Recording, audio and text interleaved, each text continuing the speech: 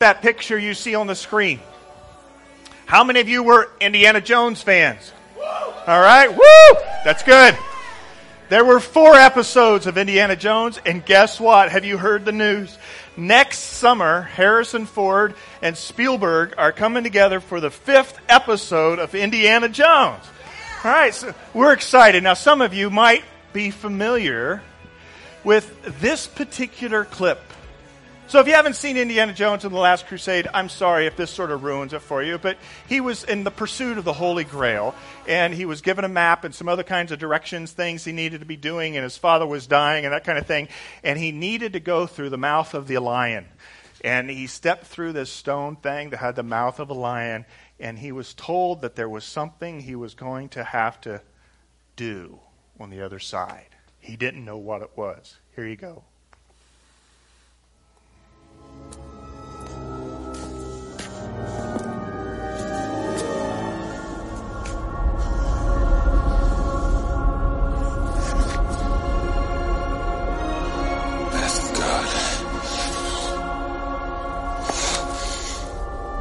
Only in the leap from the lion's head will he prove his worth. Impossible. Nobody can jump this. Indy! Indy, you must hurry!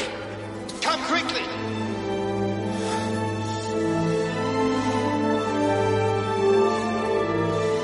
It's a leap of faith. Throw out. You must believe, boy. You must believe.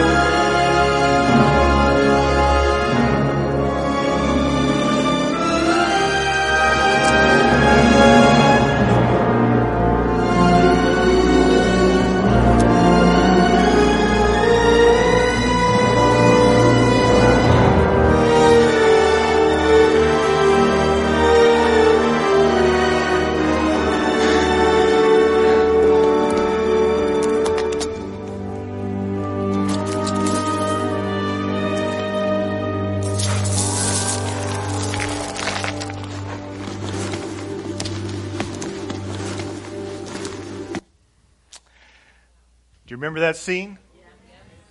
Facing that canyon, how is he going to get across? I mean, I still look at that and I go, I don't see it. I don't see it. But he picks up his foot and he steps out and he steps on the solid beam that was matching the landscape that was around it. All right, now this is going to seem a little childish for you, but sometimes you got to engage in things here to help you a little bit, right? I want you to pick up your foot right where you are. I know there's a seat in front of you. You got to hold it out. Have you ever been in that position before in your life? Where you're like, I know I need to take this step of faith, and it doesn't make any sense, and I'm fearful, but I'm going to take it. I want you to know when you've done that, as scary as it is, as fearful as it is, as traumatizing as it may be, you are stepping out like God wants you to experience adventure. The stepping out, though, is not easy because we're oftentimes right there on the edge and we're contemplating. We're trying to figure it out. We're going to go, oh, it just doesn't make sense to do this. But you're looking at the book, maybe the book of God, right? And he's saying, take the step, but you will have to make the choice. What is it in your life right now that God is calling you to step out in faith on and seize an adventure?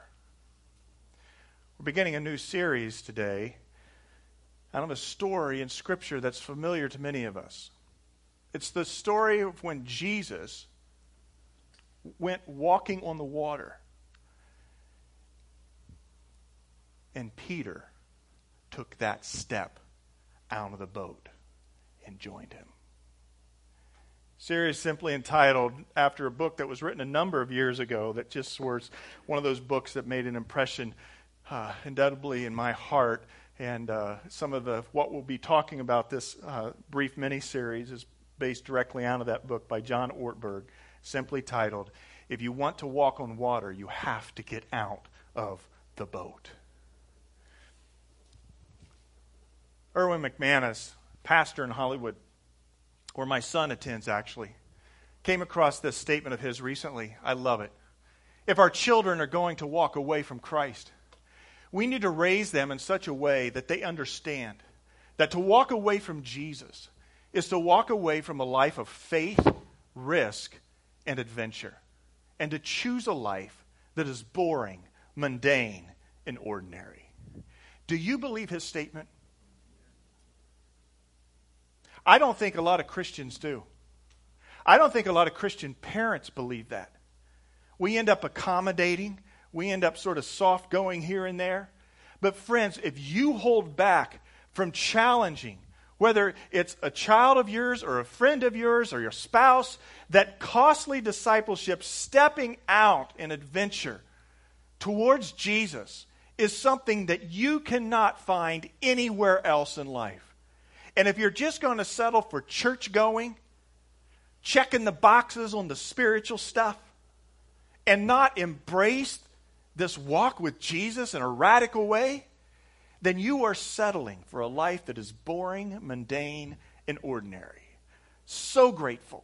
I had people in my life, and I know many of you do as well, who at a young age, or maybe recently in your life, grabbed a hold of you and say, yes, let's take that step of faith and let's walk towards Jesus in a radical kind of way. Let's not live in the limbo. Let's not be double-minded. Let's not say, oh, where can I put church or God on my schedule at? No, let's put Jesus front and center and pursue hard after him. And I believe it's one of the greatest needs and callings in our world today is to challenge young people, young adults, people young maybe in their spiritual life, to go all out for Jesus Christ. Not to be a religious freak, but to be on the adventure that Jesus intended for it to be. Because I tell you what, you look through Scripture, and it's one crazy adventure after another the disciples had with Jesus. And Jesus died, he rose from the grave, he ascended to the heavens, but he sent his very Spirit, and believe it to be true, because it is. That same Jesus that we read about in Scripture with his disciples is the Jesus who is here in this room through his Spirit speaking to your life to say, come on, let's go on that adventure. Let's step out in faith and let's see what can happen. You know, the story that we're going to be looking at in these few weeks here comes from Matthew. Matthew 14. Verse 22, and it's the story right after he does the feeding of the 5,000, which we gave reference to a few weeks ago. But I'm just going to read this story out of the New Living Translation so you get the full impact of it. And then we're just going to come back and pop our way through it with several points today of what it would mean for you and I to step out in faith, whatever we're being called to in our life, and become a water walker. You can be a water walker. But it's going to require you to make that step. Here's the story. You ready? Just sit back and listen to it. If you don't have it in your scriptures, or if you do, you can turn there on your phones. Verse 22, immediately after this, the feeding of the 5,000, right? Jesus insisted that his disciples get back into the boat and cross to the other side of the lake, the Sea of Galilee, while he sent the people home, the people that were still scattered on the mountainside. After sending them home, he went up into the hills by himself to pray. Night fell while he was there alone. Meanwhile, the disciples were in trouble, far away from land, out in the middle of the Sea of Galilee. For a strong wind had risen, and they were fighting heavy waves. About 3 o'clock in the morning, Jesus came toward them, walking on the water. When the disciples saw him walking on the water, they were terrified. In their fear, they cried out, "It's a ghost!" But Jesus spoke to them at once. "Don't be afraid," he said. "Take courage, I am here."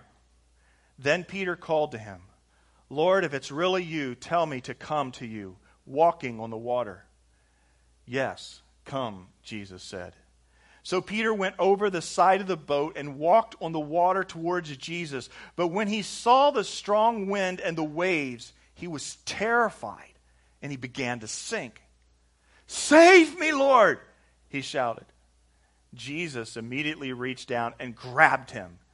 You have so little faith, Jesus said. Why did you doubt me? When they climbed back into the boat, the wind stopped. Then the disciples worshipped him. You really are the Son of God, they exclaimed. After they had crossed the lake, they landed at Gennesaret. When the people recognized Jesus, the news of his arrival spread quickly throughout the whole area, and soon people were bringing all their sick to be healed.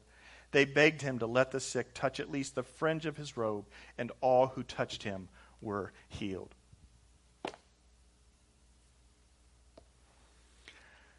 I wasn't going to say this. I wasn't even going to focus on those last few verses, but the thought just came to me. Friends, that's what we're seeking to do. We're seeking to let people come to Jesus, to touch him, to be healed. But who is the Jesus that you have in your mind? Who is the Jesus that you're following? Is it the Jesus of the Scriptures, the one who was the Son of God, adventurous, risk-taking and all, to lead people to wholeness? Or do you have a small little bobblehead Jesus? The older I get in the faith, I pray, Jesus, loom larger and larger to me and show me your glory, and may I bring other people to touch your glory and find transformation. I want to be a water walker, but it's easier to say it than to live it, because we're not prone to go that direction.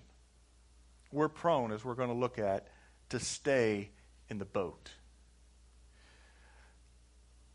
A few things I want to highlight just today.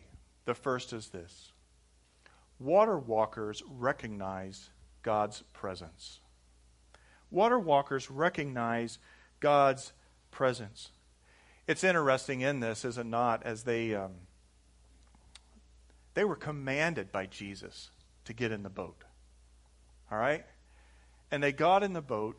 They set across the lake. I don't know if they thought, was Jesus going to go around the long way? Was he going to get in another boat? Or how was he going to meet up with us? But I can guarantee you this. They did not expect what they saw. It was 3 o'clock in the morning. 3 a.m. The waves were tossing around them. And friends, these are experienced fishermen. They lived their life on the boat. But the Sea of Galilee can get stormed up really quick because it's down in like a bowl shape. And the winds come across. And they were fearful. There were heavy waves. In the middle of the night, they were at risk. And Jesus comes walking past them on the boat. Do you realize this? Jesus wasn't walking to them on the boat, all right? When the disciples saw him walking on the water, they were terrified in their fear. They cried out, it's a ghost. But the synoptic gospel of Mark puts it this way. About 3 o'clock in the morning, Jesus came toward them walking on the water, and it inserts this phrase, he intended to go past them. But when they saw him walk on the water, they cried out in terror, thinking it was a ghost. They were all terrified when they saw him. What was he doing? Walking past them? Was he like trying to play a trick on them? Was he trying to sort of impress them? Was he racing them? Hey. See, guys? He's walking past them. Now, in Scripture, it gives some examples, especially in the Old Testament, of a theophany. And this has the same kind of reference in the verbiage that's used there. That he walked past them. He was walking past them, showing his glory and his power and his presence. Remember Moses? Moses wanted to see God's glory, and he put him in the cliff of the rock, and Moses was told, you cannot take it. Behold my glory. So his glory passed by him. The same way in a situation with Elijah. There was also another theophany when Jesus himself appeared with Shadrach, Meshach, and Abednego in the fireplace. These appearances of God in all of his glory. And possibly what's happening in this story is Jesus is trying to raise his disciples up to realize, like the last song we sang, that he's high and lifted up and he's overall, is that he is great and supreme. And so he's not walking by teasing them, ha, ha, ha, ha, you're in trouble in the boat. He's not doing that. He's just walking by him in his full presence and glory. And they're aghast. And they're thinking, oh, is it a ghost? No, he was wanting them to recognize who he was. As surely as in the feeding of the 5,000 that just had happened right before that. If you want to be a water walker, you got to take the scales off your eyes. You can start looking and seeing where God is actively at play. And what God's calling you to do in your life. He's not a game player. He really is not. But he's calling you to greater things. A life fuller, richer, deeper, full of meaning and purpose. And it's found in beholding his glory and his power. And seeing that glory and power happen in the physical world in which you labor 24/7. God wants to show up in your life. But if you're going to be a water walker, you've got to make sure that you recognize God's presence. And what happened to him? First it was a ghost. But then they realized who it was. And Peter in particular recognized that it was Jesus. The second thing is water walkers discern between faith and foolishness. This is really important. Faith and foolishness. You see, this predominantly is not a story about risk-taking. This is a story about obedience. You hear me? We think this is a risk-taking story to get out of the boat and try to walk on water, but it really wasn't about that. It was a story about obedience. Matthew 14:27, but Jesus spoke to them at once. Don't be afraid, he said. Take courage, I am here. Then Peter called to him, Lord, if it's really you, tell me or command me to come to you, walking on the water. So this isn't a story about risk-taking in life, and maybe what you're facing, you're just so focused on the task or that step. Maybe it's changing a job. Maybe it's letting go of a relationship, all right? Maybe it's walking away from a hidden sin or something that's just tearing you apart. It's not a story about the particular task. It's a story about obedience, and it's obedience to a person. You know, the second time I went to India a number of years ago, I was a young pastor. I had a fellow pastor friend with me. I was looking forward to going back because your heart gets broken for the needs in India. And I remember landing at the airport in New Delhi, and a cab driver was assigned to pick us up somehow, and he picked us up, and it's chaotic in India. Any of you have been to India with their roads? A horn is as a necessity as much as a steering wheel in an automobile over there, because there's not a lot of traffic direction and people coming in and out and over the lines, honk, honk, and move out and this and that. And so I'm like, okay, we're going to get into this taxi. We got into this taxi, and the guy starts talking to us. We're going to work our way through to some hotel or whatever, and he says, where are you from? And I said, we're from Indianapolis, Indiana, United States. Indianapolis? Oh, Indianapolis 500! And he took off to impress us with his driving skills. And me and the other pastor were sitting in the back going, oh my goodness. And he's in and out. I'm like, oh my goodness, what is he doing? And in that moment, you are having a lot of fear, right? You're now entrusting yourself to someone, and you have no idea of their competence or their character. Maybe you've been in a similar situation. Sometimes I think that every time I get on a plane, I don't know who the pilot is, but I trust he's competent, and I trust he has good character, right? The story's about obedience. But the perspective changes a lot when you're asked to do something by faith, when you see the person who's commanding you to get out of the boat. So it's now no longer as much the task, but it's the vision and the relationship of the one who I'm walking towards. Obedience. obedience. Water walkers discern between faith and foolishness. Foolishness is just doing risk-taking for risk-taking's sake. But if it's a command of the Lord and he's impressing something on your heart, then it's a faith step. It's a faith step. So get out of the boat. Be obedient. Water walkers next. That's exactly what they do. They get out of the boat. If you don't get out of the boat, you will never experience walking on water. You will end up having, I'm not telling you this is your life, but you'll have a boring and mundane and ordinary life. As you get out of the boat, though, certain things take on incredible value and meaning. But there's a problem with us getting out of the boat. We like boats. There's something called comfort in the boat. Now, some of us have small little boats, but it's still a boat. It's not the waves and the wind. Some of us have bigger boats. I mean, some really nice boats. It doesn't matter what boat you got. Jesus comes to you sometimes in acts of obedience and says to get out of the boat. And you've got to make that first step. And it's a step of obedience. Jesus is not calling you to some, crazy, whacked out kinds of ideas for the sake of the idea themselves. This is not some extreme sports kind of activity. But it is an extreme discipleship activity that you're called to. Are you going to stay in the boat, or are you going to get out of the boat? Now, here's the challenge. A lot of times we think that the boat is safer.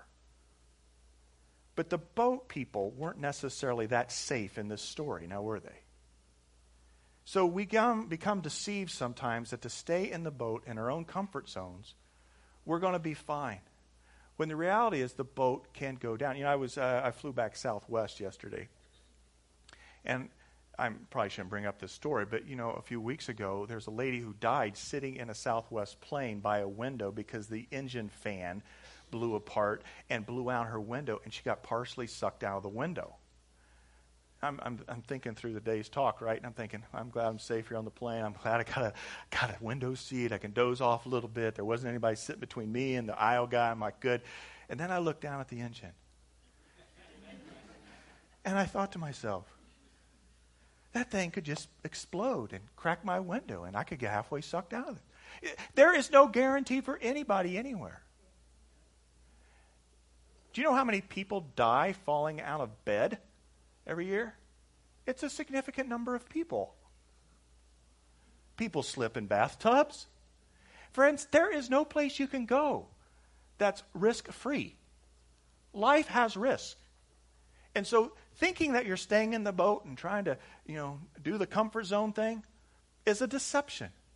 And our world tells us what? You need more and more comfort. Just stay in your comfort zone. Get more money. Get the better job. Move, change locations, all right? Swap, spouses or something. All kinds of crazy stuff this world tells you to. Friends, there's only one place to find safety, and that's in the embrace of Jesus Christ. And when Peter looked at Jesus, and he asked Jesus, command me to come to you. And Jesus said, yes, come. That's what you want to hear. And that's what you want to be obedient to. Yes, come, he said. So Peter went over the side of the boat, and he walked on the water towards Jesus. Walking on water is not going to happen in your life unless you get out of the boat. So what's your boat? Do you have a boat?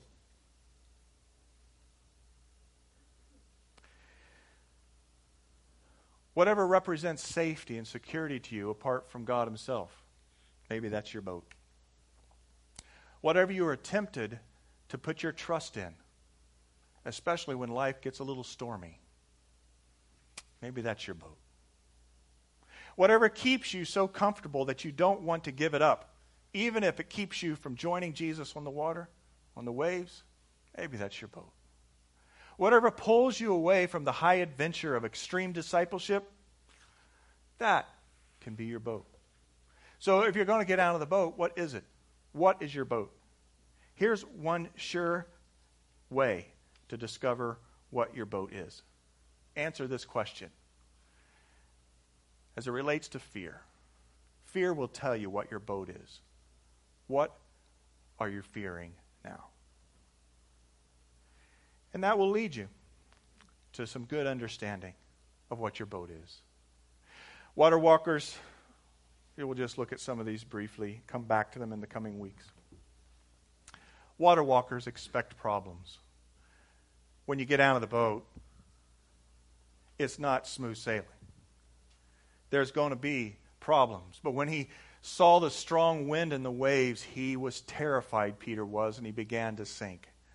"Save me, Lord," he shouted out. Some of you in this room have stepped out of the boat in recent weeks and years in your life, and you're a pretty fearful person right now. In fact, you feel like you're sinking, and you're shouting out, "Lord, save me." I want you to know that as a water walker, you can expect those kinds of problems. You can expect those kinds of problems. Water walkers accept fear as the price of growth. Water walkers accept fear as the price of growth. Fear is not something that's ever going to go away in our life. Now, I understand perfect love casts out fear, and as we embrace Christ, the fear shouldn't be there when we speak on that. But the fear as it relates to the unknown or doing something that's out of your comfort zone, out of your boat, the natural human emotion is reservation, fear, anxiety, maybe even trauma in part. But the Lord bids you and beckons you, take this step of faith. Walk this direction. See what I can do and what I will do in your life. Water walkers master failure management. Now, this is an important thing, just to highlight. Failure is not an event, but rather a judgment about an event. Do I need to say that again? Failure is not an event. It's a judgment you place on an event. Failure is not something that happens to us or a label we attach to things. It's the way we think about outcomes. See, you read this story sometimes of Peter, and you're thinking, dumb guy. Why'd he take his eyes off Jesus? Well, there's a lot to be said about that. And we can give reference to that. But he was not a dumb guy. I admire Peter for stepping out of the boat. He was not the failure. You know where the failures were? There were 11 of them stuck back in the boat. Those were the failure people. He got out of the boat. He took the step. And yeah, he started to sink, but guess what happens when he sank? Only he had the experience of Jesus being there with him to hold him. Have you been there? Are you there right now? Or you're on a journey, you're walking things out by faith, and you're sinking, man, and your eyes are scattered. But you need to know this. The presence of God is with you in that moment. And Jesus reached out, and he rescued Peter when he shouted, "Save me." It was not a failure. He learned a lot. You know, the guy that created the vaccine for polio, 200 times before he found the vaccine, he tried to create one, and he failed. But if you ask him if he failed, he said, "No, I learned 200 ways not to create the vaccine." Winston Churchill, 1930s, facing the need to do political appeasement with Hitler. And he stood his ground and did what they did to be able to eventually help lead in the defeat of Hitler. Was asked, how did you have the ability to hold your ground and go against popular political culture? And he says, because I failed a grade in elementary school. What? He says, but it wasn't a failure. I just had the opportunity to do it over again a second time. Somewhere in his life, he had learned that it's not failure, it's an education. And you learn. You learn. And Peter learned something that day. He learned to keep his eyes on Jesus and not focus on the storm around him. Water walkers see failure as this opportunity to grow, and so that's exactly what he did. He took one step of faith after another.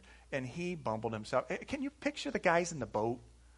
Here he is, Peter's mouthing off, "Hey, if it's you, Lord, command me to come." And they're like, "Oh, golly, here he goes again," rolling his eyes.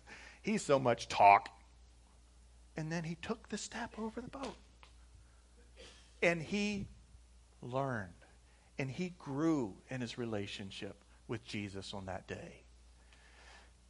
Number 8, water walkers learn to wait on the Lord.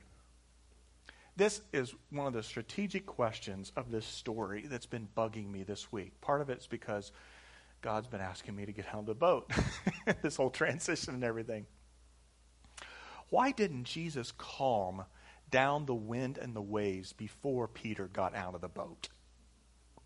Has anybody got an answer to that one? Because once they all got back in the boat, calm. Why didn't he do that? Wouldn't it have been easier to get on the water if, hey, here's Jesus walking by. Hey, guys, hop, stop, wind, that's cool. Shh, clean. All right, which one of you want to try it? Let's go. It's nice and crystal clear. You can do it. That's not what it did. The storm was still raging. And he commanded Peter to come to him.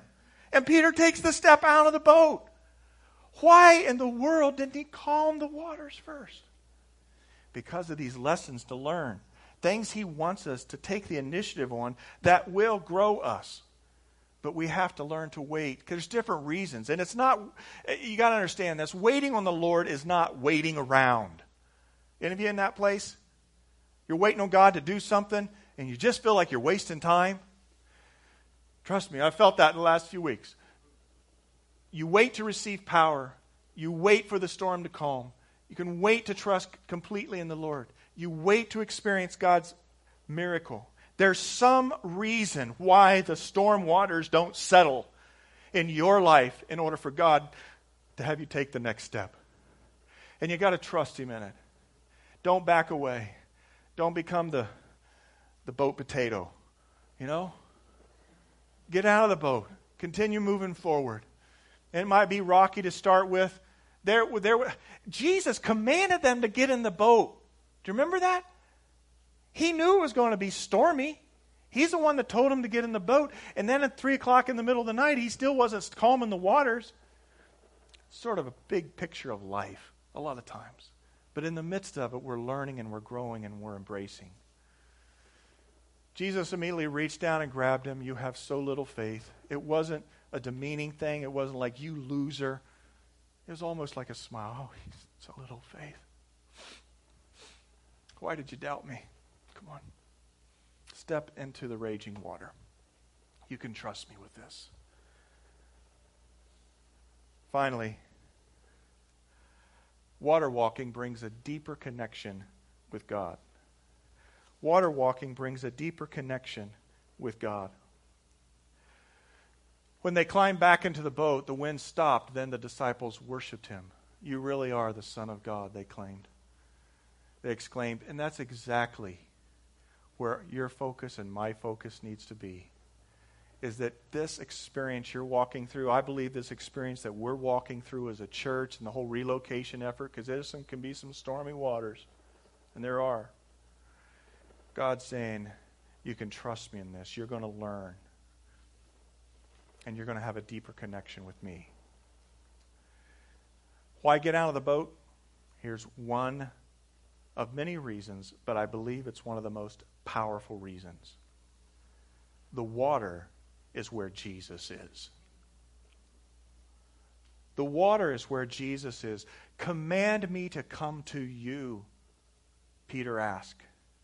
Is that a request that you have? Some of you know that I was touched a number of weeks ago now when I was sitting in a communion service with other pastors up in Moreno Valley. We were sitting in that communion service having had several days of solid focus on what it means to keep Jesus in his rightful place as supreme above all things. As we're sitting in that communion service, that's where God spoke to me a radical conviction about the stepping out of the boat in my own life to see this possible relocation to happen.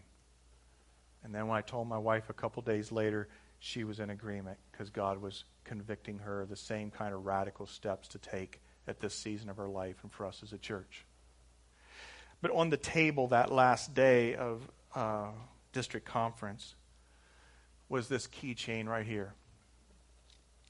It says, Christ above all. And it has a reference in Colossians. I'm going to invite the band to come up. And this reference in Colossians talks about the supremacy of Christ in all things. I just want to read it to you. Christ is the invisible image of the invisible God. He existed before anything was created and is supreme over all creation. For through him God created everything in the heavenly realms and on earth. He made the things we can see and the things we can't, such as thrones, kingdoms, rulers, authorities in the unseen world. Everything was created through him and for him. He existed before everything else, and he holds all creation together. Christ is also the head of our church, in which he is the body. He is the beginning, supreme over all who rise from the dead. So he is first in everything. For God in all of his fullness was pleased to live in Christ. And through him, God reconciled everything to himself. He made peace with everything in heaven and on earth by means of Christ's blood on the cross. Friends, the person who's calling you to get out of the boat in your life is that supreme God. He is head above all things. And when we worship him, it's not just simple little platitudes to do in a nice musical setting. It is a bended knee before the one who calls you to come to his embrace. Whatever you're struggling with, whatever you're challenged with in life right now, to take that step of faith, as we sing this song, I encourage you to let go and take the step and surrender. It was during that communion service, and I later found out there was another pastor that God was convicting him deeply about some hidden sin in his life. God was convicting me about letting go of some means, monetary means in life, to be able to see a church season forward. But the Holy Spirit speaks in settings, and he has different words for different ones of us. You and I have to be sensitive to the presence of God and listen to him and take that step, because Christ is above all. He is above the water, yes, but he is above the storms. He is above the universe. He is overseeing your life, and you can trust him. This little keychain I kept. Actually, I took a few of them because there were some extras.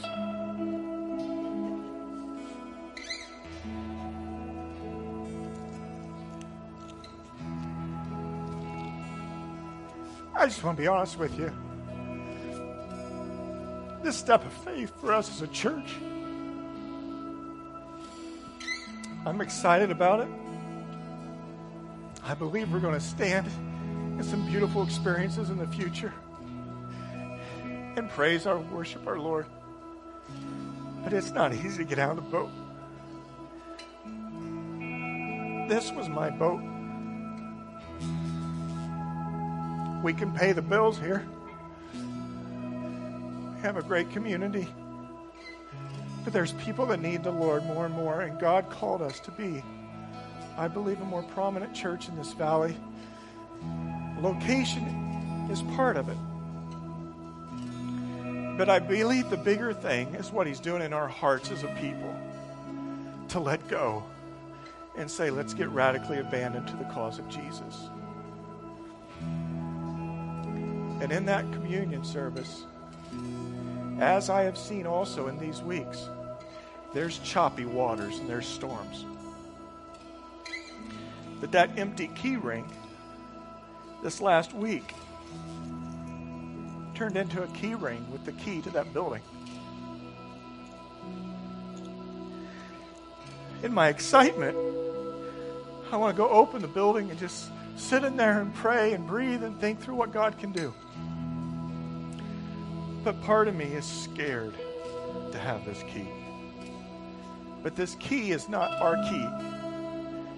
This is the Lord's key to unlock a future season for the awakening church, for people to become fully alive in Christ and to his mission. This is a key to ministry. It's being entrusted to us. The waters may be choppy, that there's an adventure that's before us in these weeks and months that you can't get too many other places. So let's worship our supreme Lord Jesus Christ.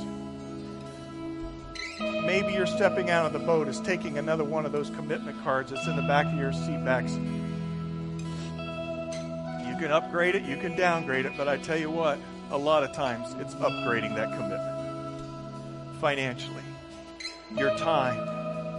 We're going to be challenged as a church, but it's for the glory of God, for our relationship with Him and for others to have a relationship with Him. Will you seize the opportunity to step out of the boat in whatever way God's calling you in your personal life and for us as a church?